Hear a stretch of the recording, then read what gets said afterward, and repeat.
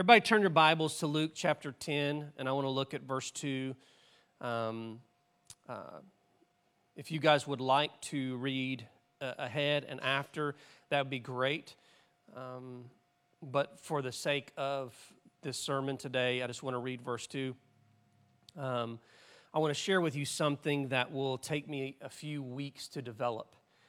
And so, in all reality, today is a bit of an introduction, and it's going to take me several weeks to develop, so just stick in there with me. Really what I'm trying to do in the next 4 weeks is I want to unpack what I've been preaching for 8 years and do a little bit of a Cliff Note version on what I am trying to get all of our hearts to understand. We're not going to get it right away. You got to hear the conclusion of this 4-week series to understand the whole matter. So give me just a few moments to develop it, and as the Bible says, he that has ear to hear, let him hear what the Spirit is saying to the church. So listen to what the evangelist Luke writes in chapter 10. Now, he's probably quoting words spoken by another apostle, if in all likelihood, because the same text is actually used in the Gospel of Matthew in the 9th chapter. But Luke chapter 10, verse 2 says this: Then he said to them, the harvest truly is great. The harvest truly is great, but the laborers are few. Therefore, this is what our prayer should be: pray the Lord of the harvest to send out laborers into his harvest. Let me summarize it this way. The harvest truly is ripe. The problem is not with the harvest. The problem is with the laborers. And this is what the church should be praying. The church should be praying that God would send forth laborers that are able to identify a ripe harvest and are able to gather it for God.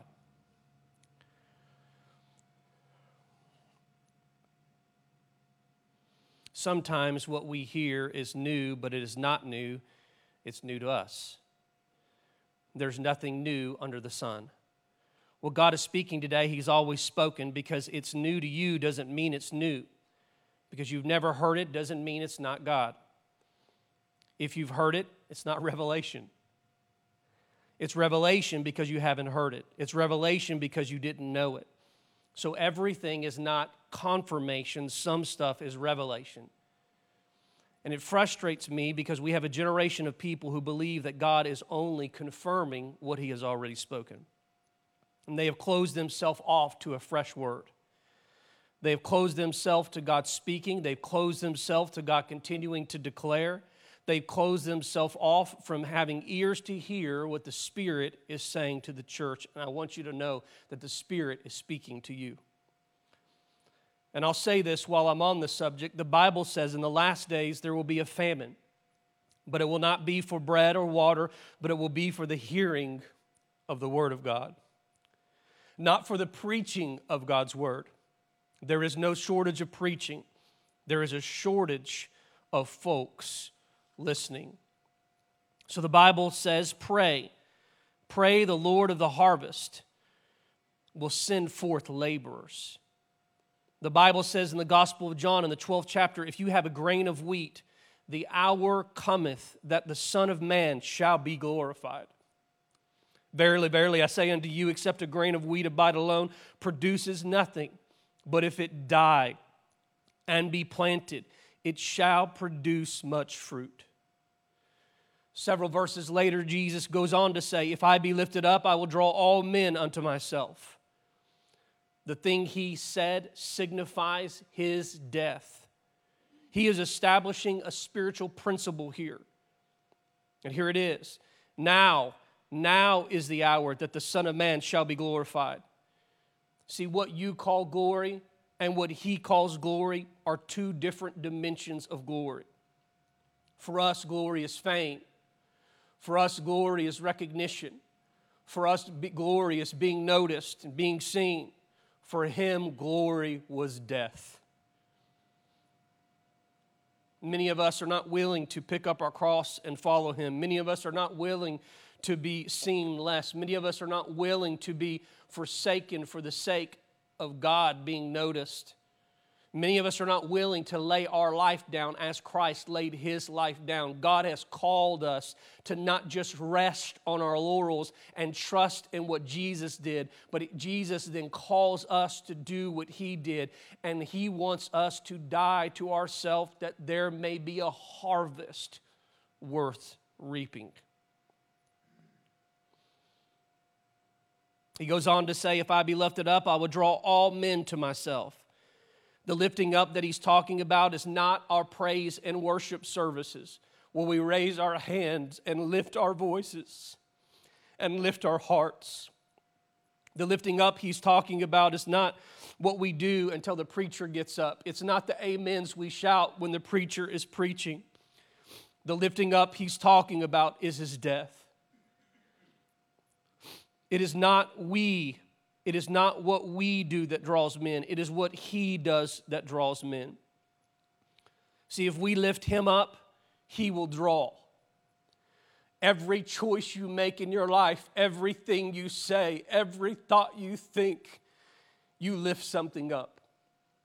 You spend hours in your day lifting up things, prioritizing things, putting value on things. He said, if you lift me up, I will draw all men to myself.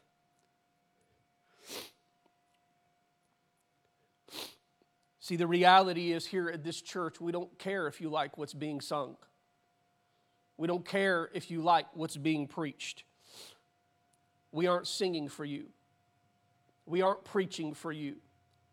We are lifting him up. I'm not here to lift you up. The worship's not here to lift you up and raise your spirits. We were called to lift and exalt the name of Jesus. It is not about your emotions. It is not about your goosebumps. It is not about your feelings. It is not about how you feel. We are here to lift Christ up, and sometimes when we lift him up, it makes us uncomfortable. There is a hymn sung in the ancient church that says, "Holy art thou, God. Holy art thou, Almighty. Holy art thou, Immortal One." In other words, Kadier eleison. Kadier in the Greek does not mean to have mercy in the way we think.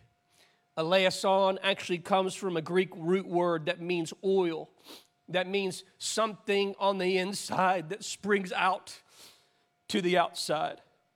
I want you to know that the mercy of God is not something that emotionally that he feels to you. It is not pity that he sends down to his children, but it is something on the inside of you that he has put deep down that needs to spring out from the inside and come to the outside.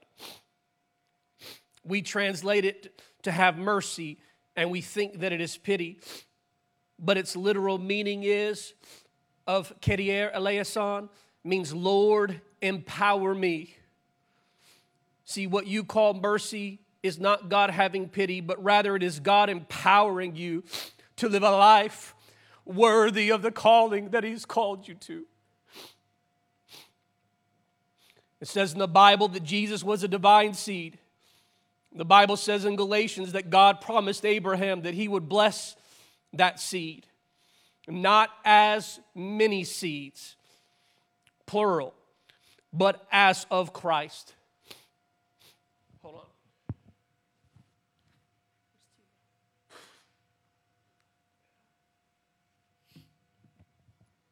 It says that Jesus is a divine seed. The Bible says in Galatians that God promised Abraham that he would bless the seed, not as of many seeds, plural, but as of Christ. So God never said, I will bless your children, but rather I will bless the Christ that is in you, Abraham. It was Christ all along. It was Christ that God was looking for all along. And through the people of Israel, God raised up a Christ who was in Abraham and a seed in Abraham. And it was that seed that God chose to bless. That is why God does not only bless Israel today, but He blesses everyone that bears the seed of Christ. He blesses wherever the seed is. He has a special affinity for Israel, but God honors the seed. He does not honor His affinity. God is not obligated to bless who He likes. He blesses purpose. And in a world where we're speaking a lot about how to discover your purpose, I came here this morning to say your life will only have purpose if you bear the seed of Christ. Because purpose is given to those who bear the seed. His purpose was Christ all along. His purpose is not what you do. His purpose is not how you look. His purpose is not your gifting. His purpose is not your calling. His purpose is Christ all along. And regardless of what you do, He's trying to make that purpose, which is like oil put down in you, spring up, that when people see your life, they see Him. They see Christ high and lifted up in your life. And when people don't see you anymore, they see what God's purpose was all along. God does not build purpose around people. He builds purpose around His seed, and His seed is Christ. The reason why our world is so confused about what God's purpose is because many people, when they look at churches and believers, they don't see God's purpose lifted up. It is hidden behind flesh. It is hidden behind our desires and our wants. And God has called us to lift Him up because people will be drawn to purpose. So Jesus was a divine seed, and He had to find a soil to be planted in that would receive Him. You see, it's not enough that a seed have life all in itself, all the potential in itself. It can't produce a plant. It can't produce fruit until it is planted in a soil that can contain it. He came to His own, it says in the Bible, and His own received Him not. But to as many as received Him, to them He became the power. He gave the power to become the sons of God. So in other words, God is looking for a soil or a dirt to plant His seed in. That's why the first Adam was made out of the dust of the ground. Because God knew, I'm going to plant a seed in this dirt. That's why before God made Adam, He established a principle that would affect how we live life and our purpose, and how that purpose is made manifest to the world. He said every tree and herb would all make seed, and it would produce after its own kind. In other words, an orange tree will never make an apple, and a mango tree will never make a papaya, and an apple tree will never produce bananas. Every tree would produce according to its kind. So God makes us out of the dust of the earth, and He says, I'm going to put a seed in you for all who believe. And that seed I put in you, I'm going to get that seed out of you. The seed He plants in us is the seed called Christ. Because if He plants it in us, listen to me this morning, He will get it out of us. That's why it says the word will not return to Him void. It will not return to Him different than it was sown in. That's why when you can evaluate what seed people have in their life, because what they produce communicates the seed that is in them. And God is trying to produce who He is. And then when people look at us, they are not confused about the seed in our life. That's why He said the serpent will crawl on his belly and eat the dust of the earth. As long as you are living after the flesh, Satan has a legal right to devour you. You can sling oil, you can sprinkle water, you can pray, You can have intercessors. You can sing worship songs for hours on end. You can get people to pray for you. But if you're feeding the serpent with your fleshly desires, he isn't leaving. The only way you can get rid of the enemy out of your life is to stop feeding him. It is to stop living according to your fleshly desires so that the seed may be lifted up. A lot of the stuff we're dealing with in the church, we bring on ourselves. Because we keep finding and feeding the appetites of the flesh instead of longing for the things of the Spirit. The reality is we feed the appetites of the flesh and we're not longing for the things of the Spirit. We wake up in the morning and we feed the appetites of the flesh. We don't long for the things of the Spirit. We have replaced spirituality with culture. And the church merely fulfills, when they come to church, a moral obligation. And it is void of spiritual longing.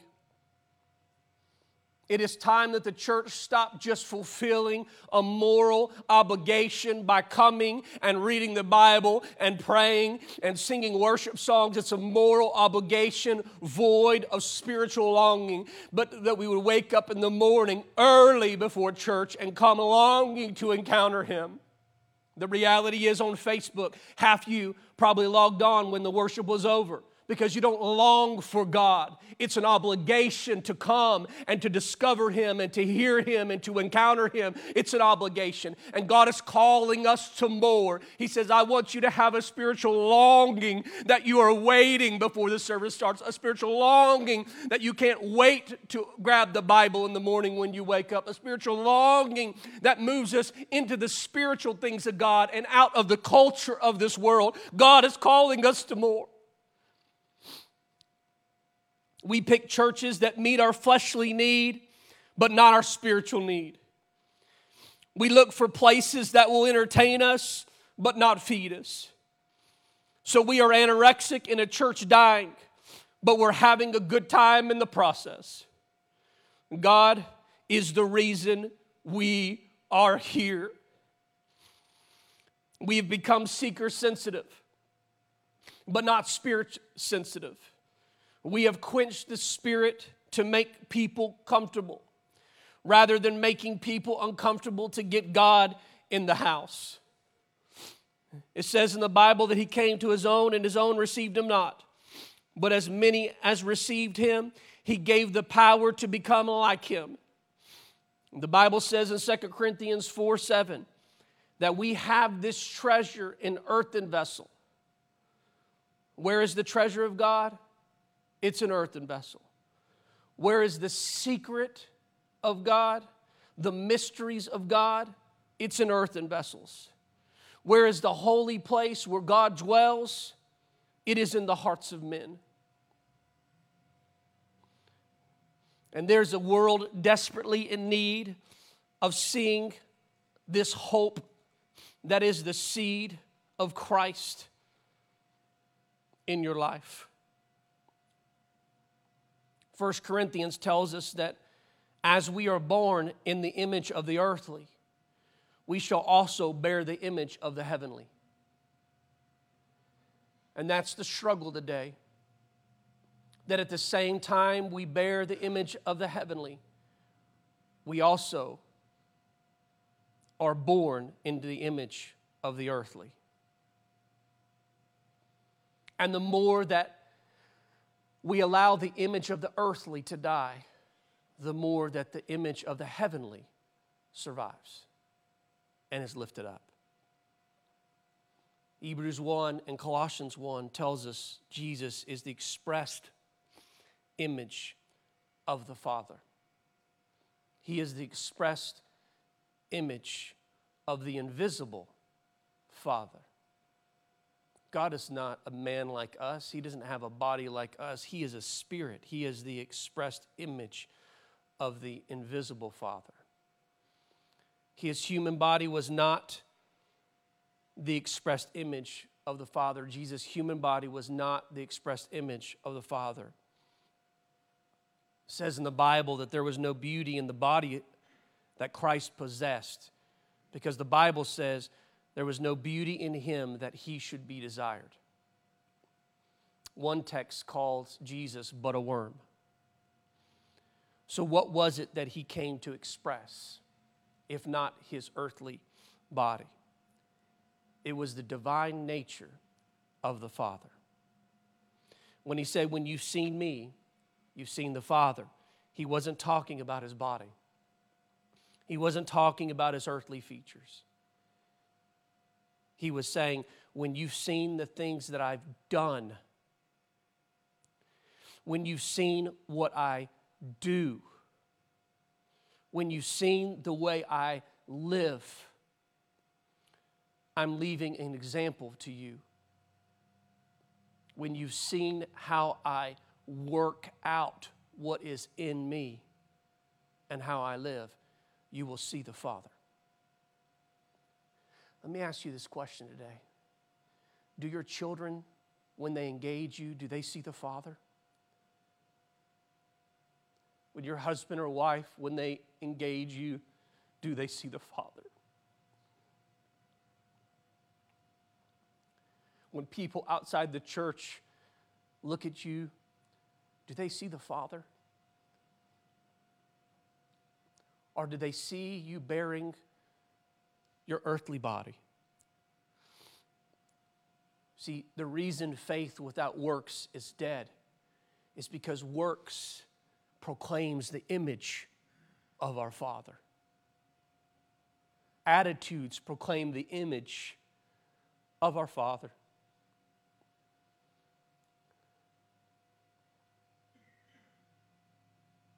Gentleness proclaims the image of our Father. He says, when you've seen the way I live, you've seen the Father. Let me ask you this. When people see the way you live, do they see the Father?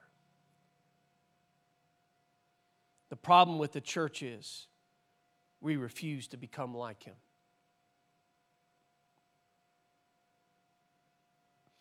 Listen, I'm just trying to lay some groundwork for where I'm going in this text. And I know this is much of an introduction. But listen, I only have one message that I preach. I can preach it 1,000 different ways. But I'm going to come back to saying the same thing. See, I've found the one thing I desire. And as we close this sermon today, and as it prepares us for the next 3 weeks, I want you to know this. If your prayer life is longer than one thing, it's too long. Until you find the one thing you desire, as it says in Psalm. Until you find the one thing you desire, and that will you seek after with all your heart, you will never dwell in His house forever. The only way to dwell in His house forever is you have to find the one thing that you desire. Not the 2 things, not the 3 things, not the 4 things, not the 5 things. The one thing you desire. The reality is here in the church, there are some people under the sound of my voice that are wrestling with, do I desire how God's gifted me over God Himself? We have placed so much value on spiritual giftings that we have forsaken the gift giver. The one thing I desire. Is He all to you? That's why Jesus talked about giving more than He talked about being saved. It's because finances has our heart. And the reality is, by the way, our lack of being faithful to give unto God proves what we desire most in our life. And you can come and you can shout me down and you can shout the worship team down. I'll be honest with you. Let me get off the finances. Let me get off with that. You can wake up on time to get yourself ready. to get your teeth brushed, to eat your breakfast, and get to work early. Every single day of the week. But you can't wake up early enough to be to this service this morning on time.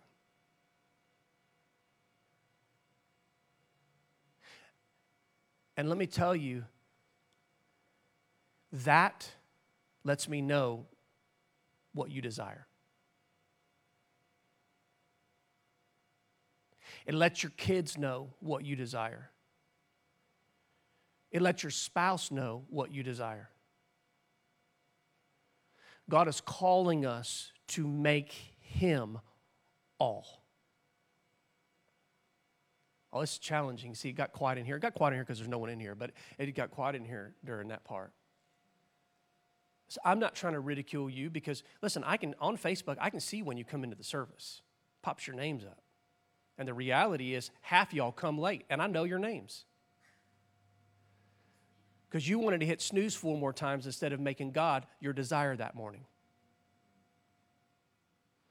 Oh, so we got to talk about this, right? But just pretend like this was a letter from the Apostle Paul to the church of Corinth, except for it's the church of Echo or the church of Pleasant Hill. And I'm going to say, it doesn't make you terrible. It doesn't mean God doesn't love you. But the question is, do you love Him? Because He loves you in spite of the fact that you don't desire Him above all things. How much must that break His heart? God is calling us to more. You know why there's few laborers? Is because there's few people in the world who made Him their number one desire.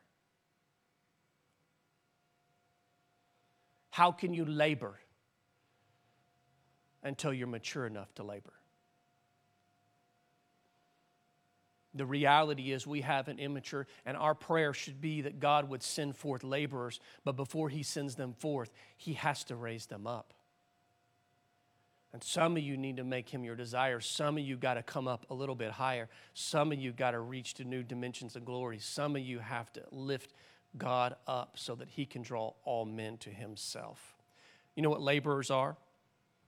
Let me go ahead and give you a sneak peek into a portion of what we're going to be talking about over the next 3 weeks, past this week. Laborers are this.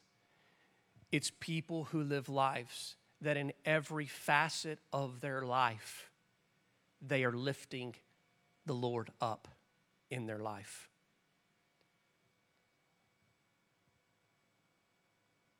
And not themselves. You would be amazed, me included at times, you'd be amazed at the pastors who are not lifting God up, but are lifting themselves up. And your position and your title is not what qualifies you as a laborer for the kingdom of God. But it is a life that's willing to lift Him up above ourselves. God's calling us to more. See, the harvest is not where the problem is. The laborers is where the problem is.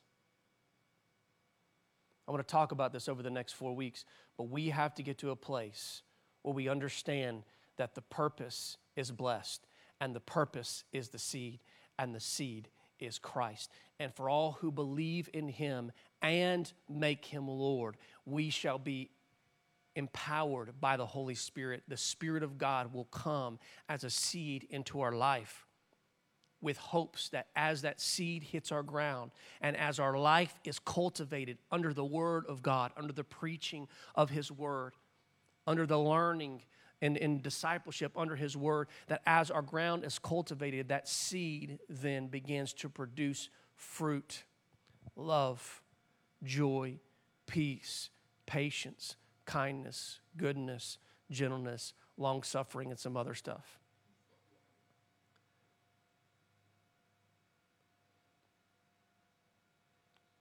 That's how we lift them up. It actually says this. It says that you be washed with the water of the Word. Are you sitting under His Word? Do you have the seed of Christ in your life? And do you understand that He's trying to get that seed to manifest and bear fruit in your life?